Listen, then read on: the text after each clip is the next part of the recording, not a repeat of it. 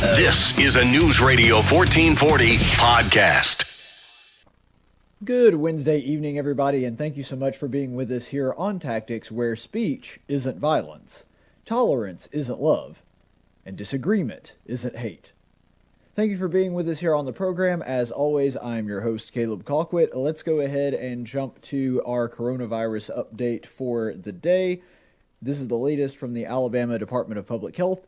You can see there that we have 12,744 cases confirmed in the Yellowhammer State, 167,188 total tested, 517 who have lost their lives to COVID-19, and you can see that down there we have about 4,000 cases in the last 14 days and about 66,000 people tested in the past 14 days.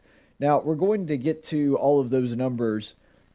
I do want to say, though, that I do want to, before we even get into that, talk about how drastic a change there has been, really even in the past 24 hours with tests, and we're certainly going to check that out in a second. You can go ahead and see here the confirmed cases for the virus.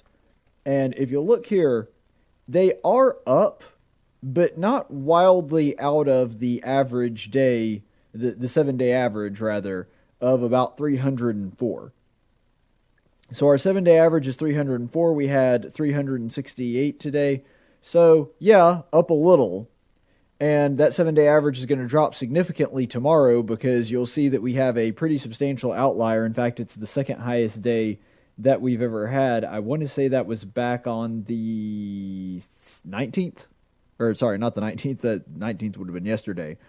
I believe it was back on the 13th. But anyway, so that's really where we need to keep our focus. The 7-day average is going to go down tomorrow. And so whether or not tomorrow is a wild outlier or not is going to largely depend on how many confirmed cases are reported on tomorrow. So let's go ahead and look at the new test for the virus. If I can get it to go ahead and pull up there. There we go. All right. So if you look at the new test, you'll see there was a substantial increase, and we had 3 days of very few tests. I don't know if they just all got reported back at the same time, and so the tests have been kind of gummed up in the bureaucracy and then wound up getting released today, or they just hadn't been able to test. I'm really not sure why there were so few tests happening over the previous 3 days, but today more or less made up for it, because you'll see that this is the fourth highest day for testing in a single day the state of Alabama has done. So certainly something that is worth note, that over that period, we've had a pretty substantial increase over the past day, and hopefully that is a trend that continues. I've been saying for a while now that testing is the only area in Alabama that really does need some improvement. You'll remember when we did state-by-state comparisons of our neighbors to the north, south, east, and west, that in each of those cases, the only one that we were not behind in testing was Mississippi, and just barely not behind Mississippi in that. Everything else we were doing fine on. We actually have lower death rates per capita. We actually have, or just did have at the time. I don't know. I'd have to do another comparison to know if we still have less cases than most of the others, with the exception of, I want to say Tennessee is the only one that had more cases per capita. But anyway, we've been doing pretty good compared to our neighbors on virtually all of those categories, with the exception of testing, and testing might be the reason that we were doing a little bit better even. It's very, very difficult to say. I gave a whole explanation of why I didn't think that was necessarily the case. I'll have to do another state-by-state comparison really soon. But looking at the numbers that we see now, having these new tests with 9,000 new tests, we had almost 10,000 new tests in one day, 9,600 in a single day. And that's really good news. I still think that it's more important, and I'm really bothered by the fact that not only Alabama, but other states have not been nearly as fervent or as pointed or seem to prioritize antibody testing nearly as much as they should. And that's really surprising to me for a number of reasons. First of all, this seems to be priority number one for the vast majority of the European nations. And especially when it comes to areas of medicine, America tends to lead Europe, not the other way around. It's very rare that Europe has an innovation or Europe is doing something better in the medical field than the United States. But on this one, it seems as though there's almost a hesitancy, or they'd much rather look at confirmed cases than they would antibody test. I don't know what that hesitancy is, but there doesn't really seem to be much of a priority to start mass producing these antibody tests and getting it out there. Now, I know this is a quick turnaround and sometimes things turn slowly, but especially in America where we're supposed to have a freer economy than Europe, I find it really odd that there's not been more of a priority and more of a desire for a appetite for these antibody testing results and having them come out pretty quickly. Maybe it's at least partially political. Maybe it's just not convenient to the narrative, and that's part of it. I genuinely don't know, and that's really a big question mark right now. So on the new testing, and this is one thing that's also really good, that increase in testing has led to a better test to positive ratio. So in other words, out of all the tests that we're having, the percentage of confirmed cases in Alabama have been 7.6%, which is actually really good, and we've been going down on this for a while. I can remember reporting when our positive rates on testing were roughly 15-16%. And so the fact that we have more than halved that, and it's actually significantly below the national average, because you'll remember the national average is about 15, and our average is about 7.6. I mean, that's about half. And so Alabama is doing really well on that one as well. And it would be very difficult to mask, because, again, I've been saying that Alabama needs more tests as well, but the truth is, if you're looking at our positive test ratio, we don't need it nearly as bad as some people would say looking at the raw numbers. So that does shed some light and give a little bit of context on that Alabama's not just woefully under testing, because we wouldn't have such a low test to positive ratio if that were the case. Now, let's go ahead, and it's part of the reason I also say we need more antibody testing to find out, okay, are people just not getting sick as often in Alabama, or is it that they've already contracted the virus and they're just not showing symptoms, at least to the point to where they feel like they need to go out and get tested? Those are a couple of really big question marks that antibody testing would go a long way in helping resolve. So let's go ahead and look at hospitalizations. Now, there are 37 hospitalizations as of today, 37 new ones, and you can see there that's a little bit lower than the 45 we had yesterday. Yesterday was a big day. It was not the biggest day that we've had for hospitalizations, but it was definitely a big day, and it was a big increase over the lull that we had been enjoying relatively recently.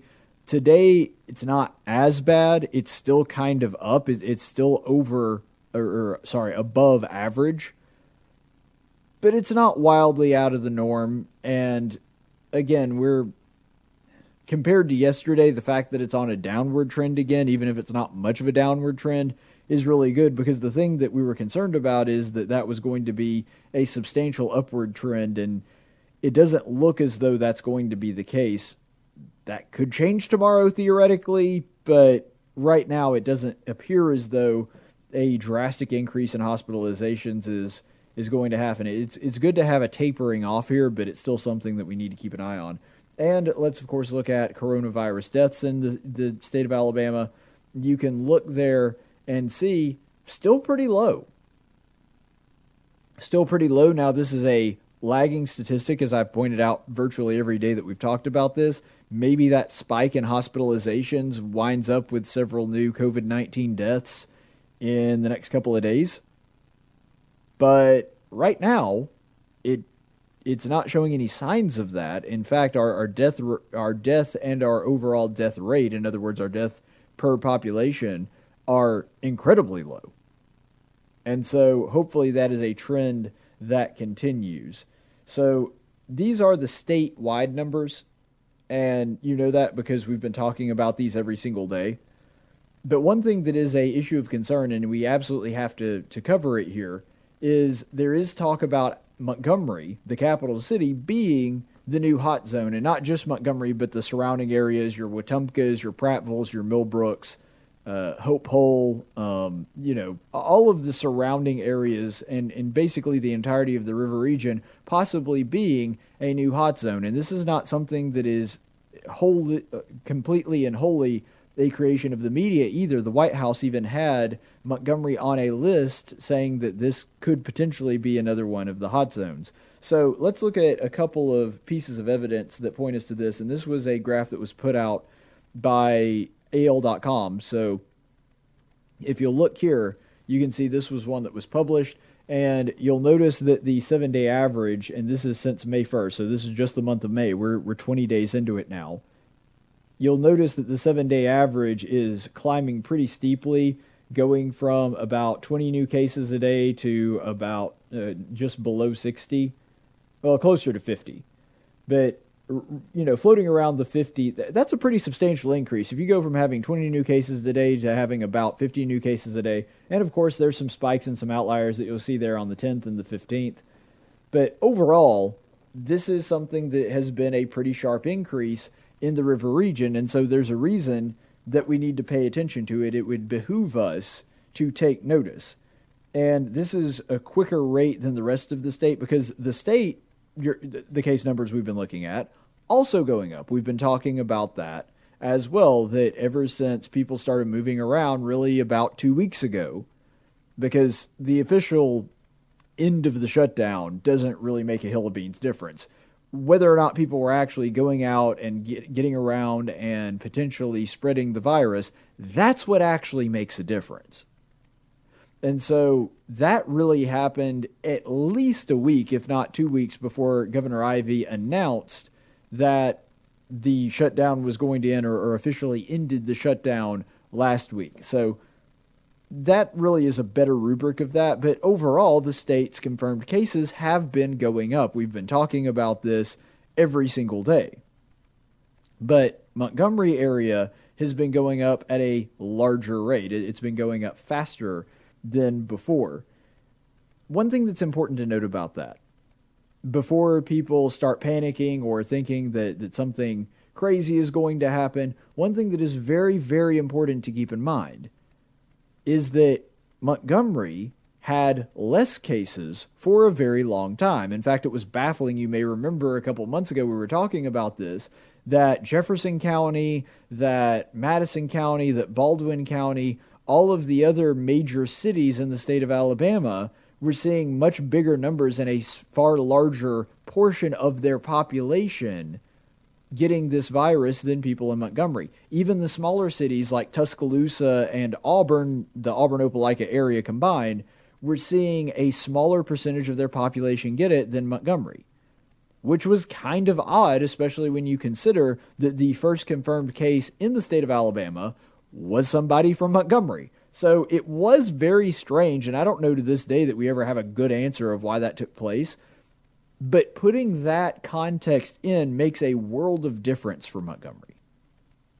Because if you understand that Montgomery just kind of didn't really hit a big spike, and because we never really got a lot of our people infected with it, that was eventually going to come, and it just happens to be hitting apparently now, that makes a big difference.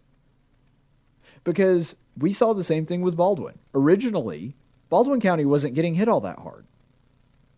But the county that was getting hit really hard was Jefferson. And then when they did start seeing people en masse get it in Baldwin County, those numbers started ratcheting up, and now Baldwin has had more cases than Jefferson County, despite having a smaller population.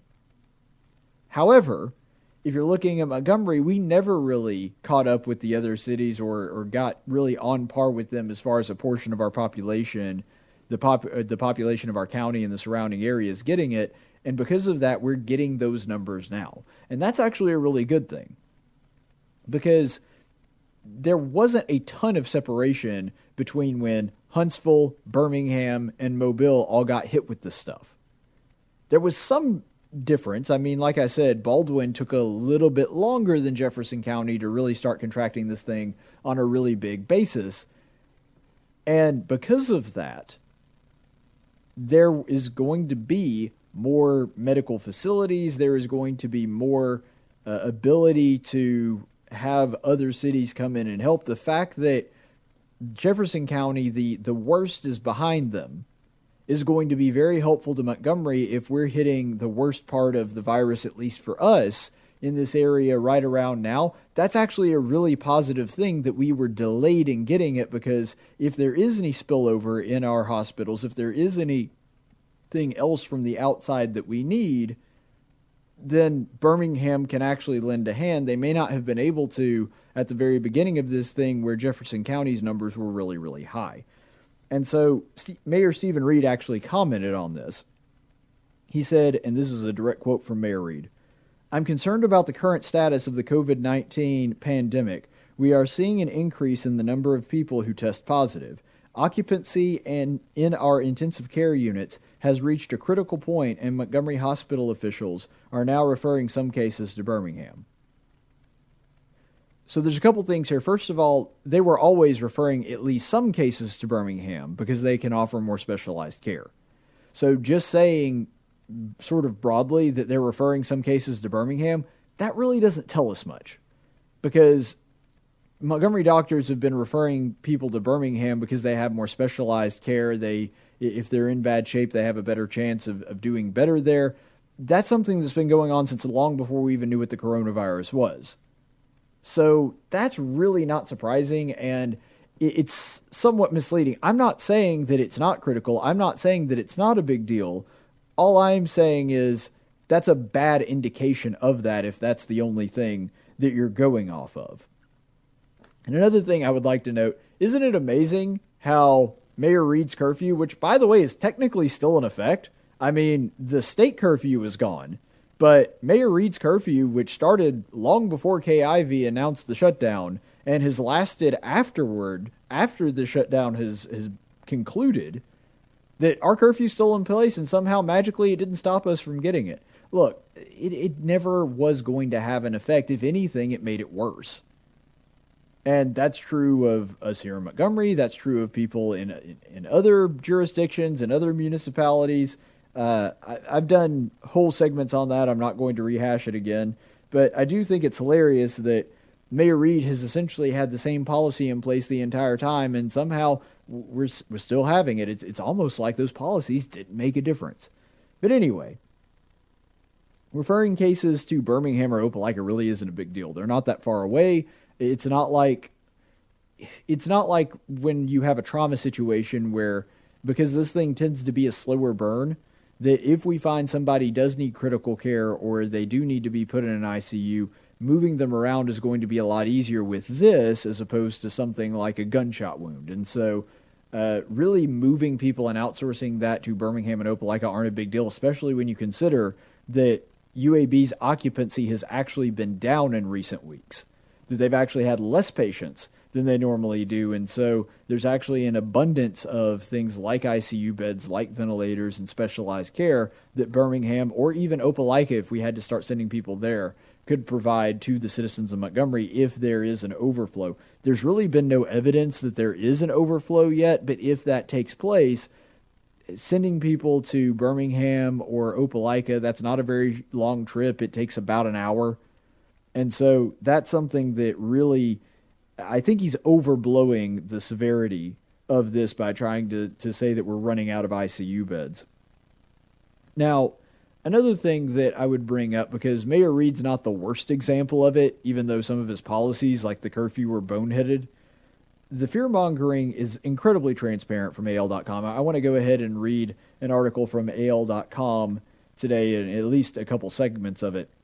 And this is them. Beyond the numbers, Thrasher, this is a doctor that they interviewed, Thrasher also has concerns about the faces he's seeing. About 40% of his patients have been between the ages of 25 and 40. And although older people are much more likely to die from the virus, he said he has lost younger patients, including a couple of hairstylists. Here's the thing. 40% of people coming through being in that age group, that's fantastic. Because those people, even though they may need hospitalization, are significantly less likely to die. I was actually looking, and I hate the fact that we don't have national numbers on a breakdown of COVID deaths, but looking at one of the records from, I believe it was Pennsylvania, which Pennsylvania, that's a New England state. They've been hit harder than most. They have a pretty big population density. They have, of course, the city of Philadelphia, which means that they have a major metropolitan area there in Pennsylvania. So they have all the factors that make them far more susceptible to this thing being far worse for them than Montgomery does. And do you know what their ratio of ages are? They have, and I'm talking just raw numbers, this is not adjusting for population. So just in raw numbers, more people over the age of 85 had died from this thing than have people that are under the age of 80. And the reason that's so significant that is true, even if you don't adjust for population, how many people do you know over 80 years old? How many people do you know under 80 years old? That's a world of difference. You probably, if you're lucky, or you go to church, a place that tends to have, older people congregate, you probably know maybe half a dozen to a dozen 80-year-olds or more, or if you're in that age group, you may know a few more. But there's no question that there's a lot more people under 80 than there are over 85.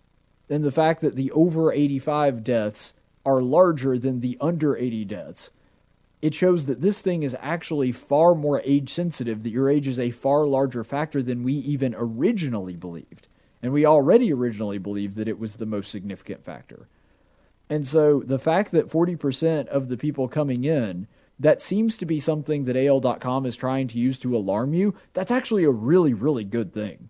In fact, it would be better if it were 80 or 90% because it means the chances of those people dying from the disease are virtually non-existent. Not non-existent, but virtually non-existent. In fact, your mortality rate for people under the age of 18 is virtually zero.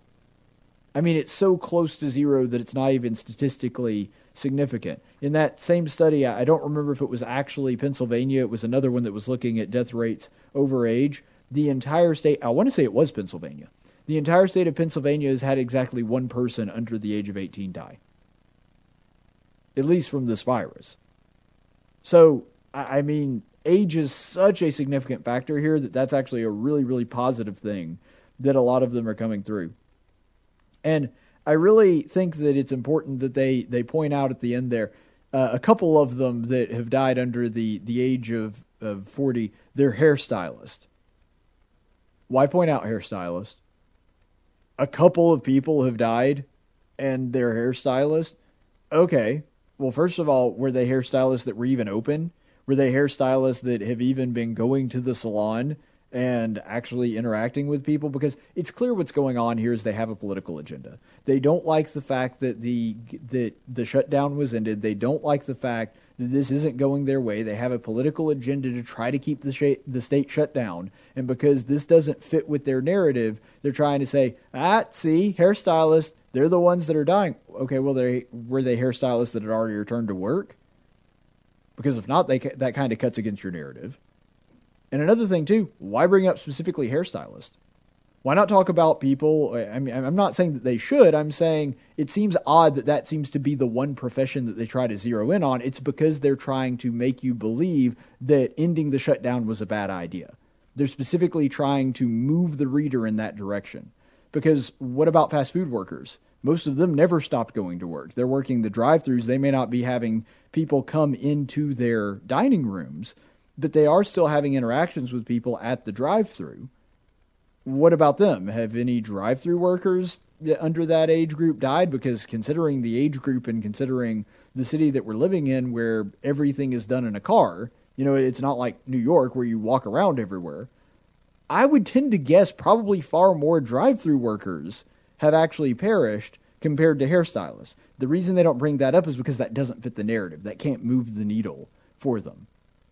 The only reason they would bring up specifically hairstylists is because they're trying to make you believe that ending the shutdown was a bad idea. AL.com continues on. Last week, a couple of pastors reached out to Thrasher, again, the doctor they were interviewing, reached out to Thrasher for advice on whether to hold church services. He advised against it, since religious services have proved to be hotspots for coronavirus transmission. Now, here's the thing. I don't doubt that, but I also want to see proof. In fact, you may remember when all of this started out, when we were talking about whether or not church services, and of course, especially in my audience, that's something that is of the utmost importance. A lot of people are asking, should we continue to have church services? Now, I don't think the government should have got involved, but I thought that people in my own congregation did, and I thought that was the correct thing to do. in church services, at least for a while, until we knew that it was safe. I predicted that that probably was going to be a hot zone for this thing to spread, because you have a lot of young people who are more likely to be asymptomatic around a lot of older people who are far more susceptible both to catching it and it showing symptoms, and to having having serious problems, having to be hospitalized and then dying from it. I said that from the very start. So I believe that this is true. I have no reason to doubt that this is true. But I'd also like to see some proof. I'd also like to see them cite their source. Because they're saying that they have proved to be hotspots for coronavirus transmission. Maybe they have, I don't know. Maybe AL.com did their work and just isn't showing it here, but I'd really like to see the source, and that's for my own understanding as well. I'm just bothered by the fact that, again, this seems to be something specifically geared towards saying, no, ending the shutdown was a bad idea.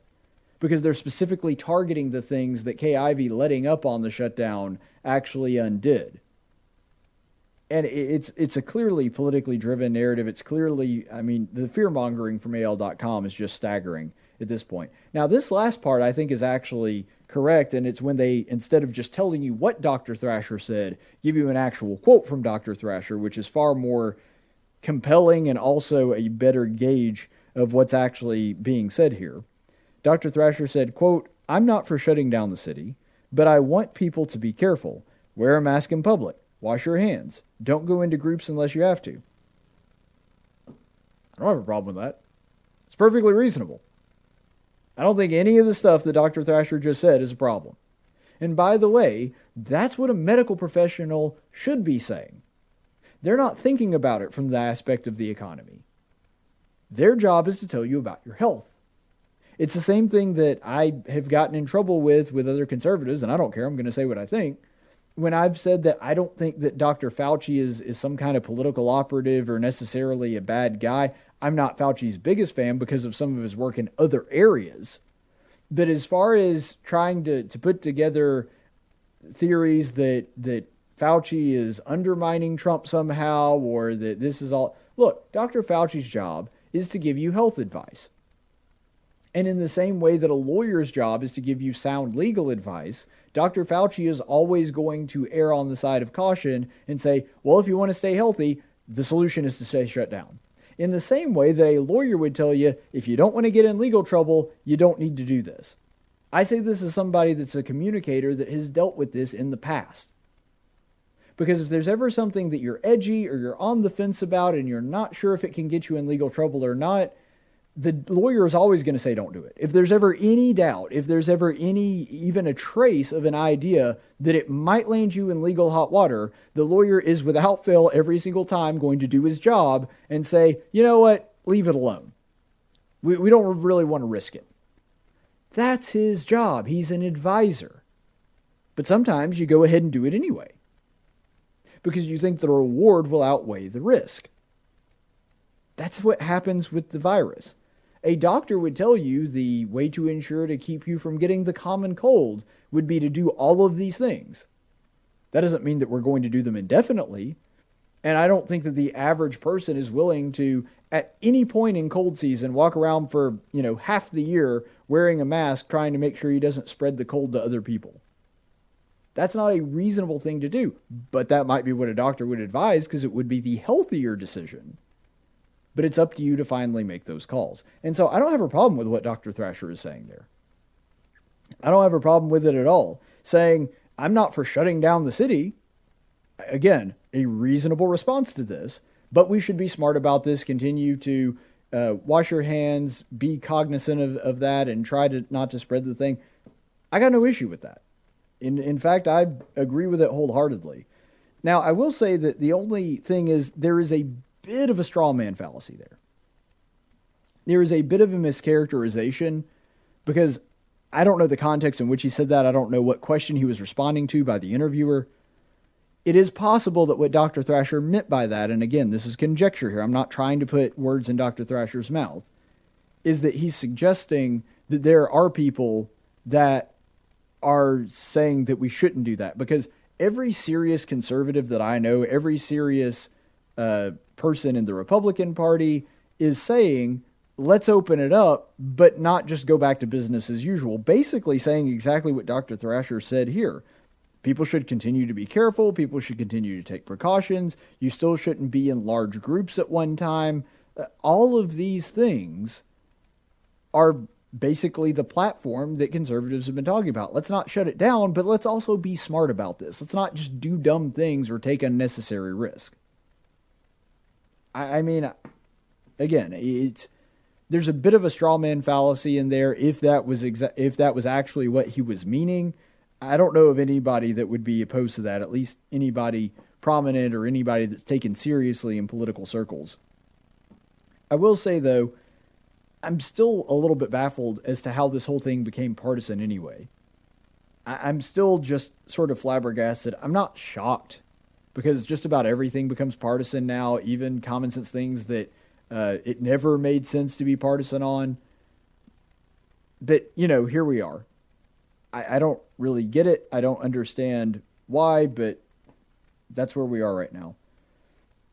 Now, I did want to have a larger discussion, and it's going to be brief because I don't know exactly, and this is all just speculation at this point. I really am a bit confused. Or maybe not confused is the right word. I've just been wondering over the past several days. I've been wondering how church is going to react to this long term, because the way that we do church has been radically restructured during the shutdown. And I think that once things start returning to normal, churches are going to start returning to normal services, and some already have. But does that radical restructuring change anything? What does it do? Because that's the thing that I'm a little iffy on right now. I don't really know how it restructures, and I don't think any of us will know until after it actually happens. But I think the different people are going to react in different ways. And I'm not even talking about congregations. I'm talking about individuals I think will react in different ways. I think there's going to be some people that are completely unaffected. There are going to be some people that they went to church beforehand, they had their routine that they were comfortable with, and when it resumes, when everything goes back to normal, they're going to go back to exactly the same routine that they had before. I don't think that's necessarily a good thing or a bad thing. I'm just saying that that's one way that they're going to react. Another one, there are going to be people that ask, why do we ever have to go back to church? We've been doing it here in our homes and basically having church either zoomed in or broadcast into us like watching Hulu or something like that. And so why do we ever have to go back? If we're getting the message here and we can do church here, then why do we ever have to darken the door of another church building again? In fact, we have a lot more variety now with the internet. We can just find a church broadcast that we really like, that has good production value, that has a really good dynamic preacher, and we can watch that church and do church here from here on out. I don't think that that's a good idea, because there is more to being a church than going to church. Because what you're talking about there is worship, which I believe that you can do in your own house. And I believe that I have been doing for the past several weeks in my own house, watching the broadcast of Dalreda online, which I'm about to do in a second because it's Wednesday night and it's time for Bible study. But the thing we have to keep in mind is that fellowship is bigger than that. Fellowship is something that is specifically commanded in the Scripture. And every biblical example shows that God's people do have to congregate together, and that is something that is greatly encouraged. And that each Christian, or at least people that were considered Christians, belong to a specific congregation. You see, you wouldn't just say, when it comes to family, for example, you wouldn't just say that you are a member of the family by watching a family interact with each other on TV. I mean, if that were the case, then there are millions of Kardashians out there, as scary as that thought that is. You're not just a part of the family watching stuff play out on a screen in front of you. If you want to actually be a part of a congregation, to build a relationship with people, which is an integral part of being part of the body of Christ, then corporate worship is something that is commanded. And I don't have a problem with, and I have often said that I thought it was the right thing to do for churches to put off having actual physical congregations, physical meeting places for at least a few weeks and just broadcast things out. But that is not a sustainable long-term solution. Eventually, people are going to have to come back. There are also people, I think, that react to this, saying, maybe we should change our service times.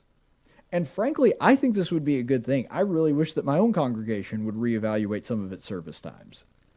To be honest, ideally, I would like for church to start after lunch.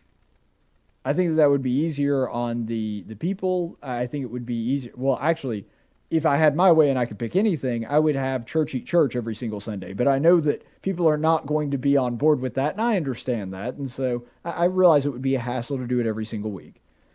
But a workable solution, a realistic, or at least semi-realistic solution in my mind would be church starts sometime after about 1 o'clock. Something like that. And then we stay there for 3-4 hours and maybe the rest of the day in some form or another, not necessarily doing Bible studies or worship all day, but for the remainder of the night, being with brethren, maybe going over to somebody's house afterward and having a meeting there. That's the form I would really love to see it take, because the 2-service Sunday that we've had for a long time in this country, and the average church here in the South has had for a very long time, that was an outcropping of World War II. The fact that the country moved to shift work as opposed to doing things that they had done in the past where they met one time on Sunday. I'm not for less church at all. I want to have at least, I think the bare minimum is doing 3 hours on Sunday. But when it comes to church, I do think that the 2-service thing doesn't really make sense. At least not the way that it did in the early days, and the reason that it was created. That time has long passed. I think that it would be better for us to reevaluate some of those things. And I'm hoping that the fact that we've broken this up now with the virus leads to that at least somewhat. And I think that that would be a positive thing in some congregations. It might actually be a negative thing in some congregations. It depends on the situation that you're in. But breaking up that routine and showing that we don't necessarily have to do it exactly this way every single time, that might get people to thinking, and I hope that it does. The next one, there's basically 2 different starts and the same start but 2 different conclusions. There are some people that are going to think, well, church is not a building, therefore, why do I need it? If church isn't a building, if you can be a member of the church, quote unquote, if you can be a follower of Christ and never have to actually go to church, again, this kind of stems off from what we started with, then why do I need church in the first place? If church is not a lifestyle, if church is if church is supposed to be an alteration of your life and a discipleship, which by the way it is, then why do I have to include other people in that? In other words, they might start thinking that corporate worship, worshiping with a group of Christians together, isn't necessarily something that we have to do, which biblically is incorrect. Every example that we're given in the Old Testament is groups of Christians coming together to worship and desiring to do so. What that ultimately comes down to is I think that each person could worship with just their family and be okay in accordance to God. Where I question that is your desire. Where I start to question that is I go, do you really not want to meet with other Christians and have fellowship with them? Because that, I think, is a problem. If you wanted to get together and worship alone with your family in your house and not intermingle with other Christians, I don't think there's anything necessarily incorrect spiritually with that. But I also think that there is something wrong with you internally. That there is something wrong with the way that you view Christianity if that is not something that you desire. And so I don't think that that's the right attitude to have either. And then the other one could be, well, church is not a building, therefore I need to start living it. I hope that that is one of the takeaways from this. That since church is not merely a building, and church is something that I should be living and doing every single day, then once all this lets up, I need to be meeting with people, evangelizing, hanging out around other Christians, my fellow brothers and sisters in Christ. I'm hoping that the uprooting of the idea that the building is super important when it comes to church leads to that reaction as opposed to the other one. And really what I hope is that there is a desire in everybody saying, I can't wait to get back to church. I would like to say to you that that has always been my attitude, and I think that's been my predominant attitude. But I have also thought, man, it is super nice to not have to wake up early in the morning and get all dressed up and go to church. Now, ultimately, I'm willing to do those things and was willing to do those things and still am before all of this hit, because being with my brothers and sisters was something that I really desired, and so I was willing to do the inconvenient things in order to get that which I actually wanted. So yeah, I didn't like waking up, I didn't like going when service was, but I did like basically everything once I got there.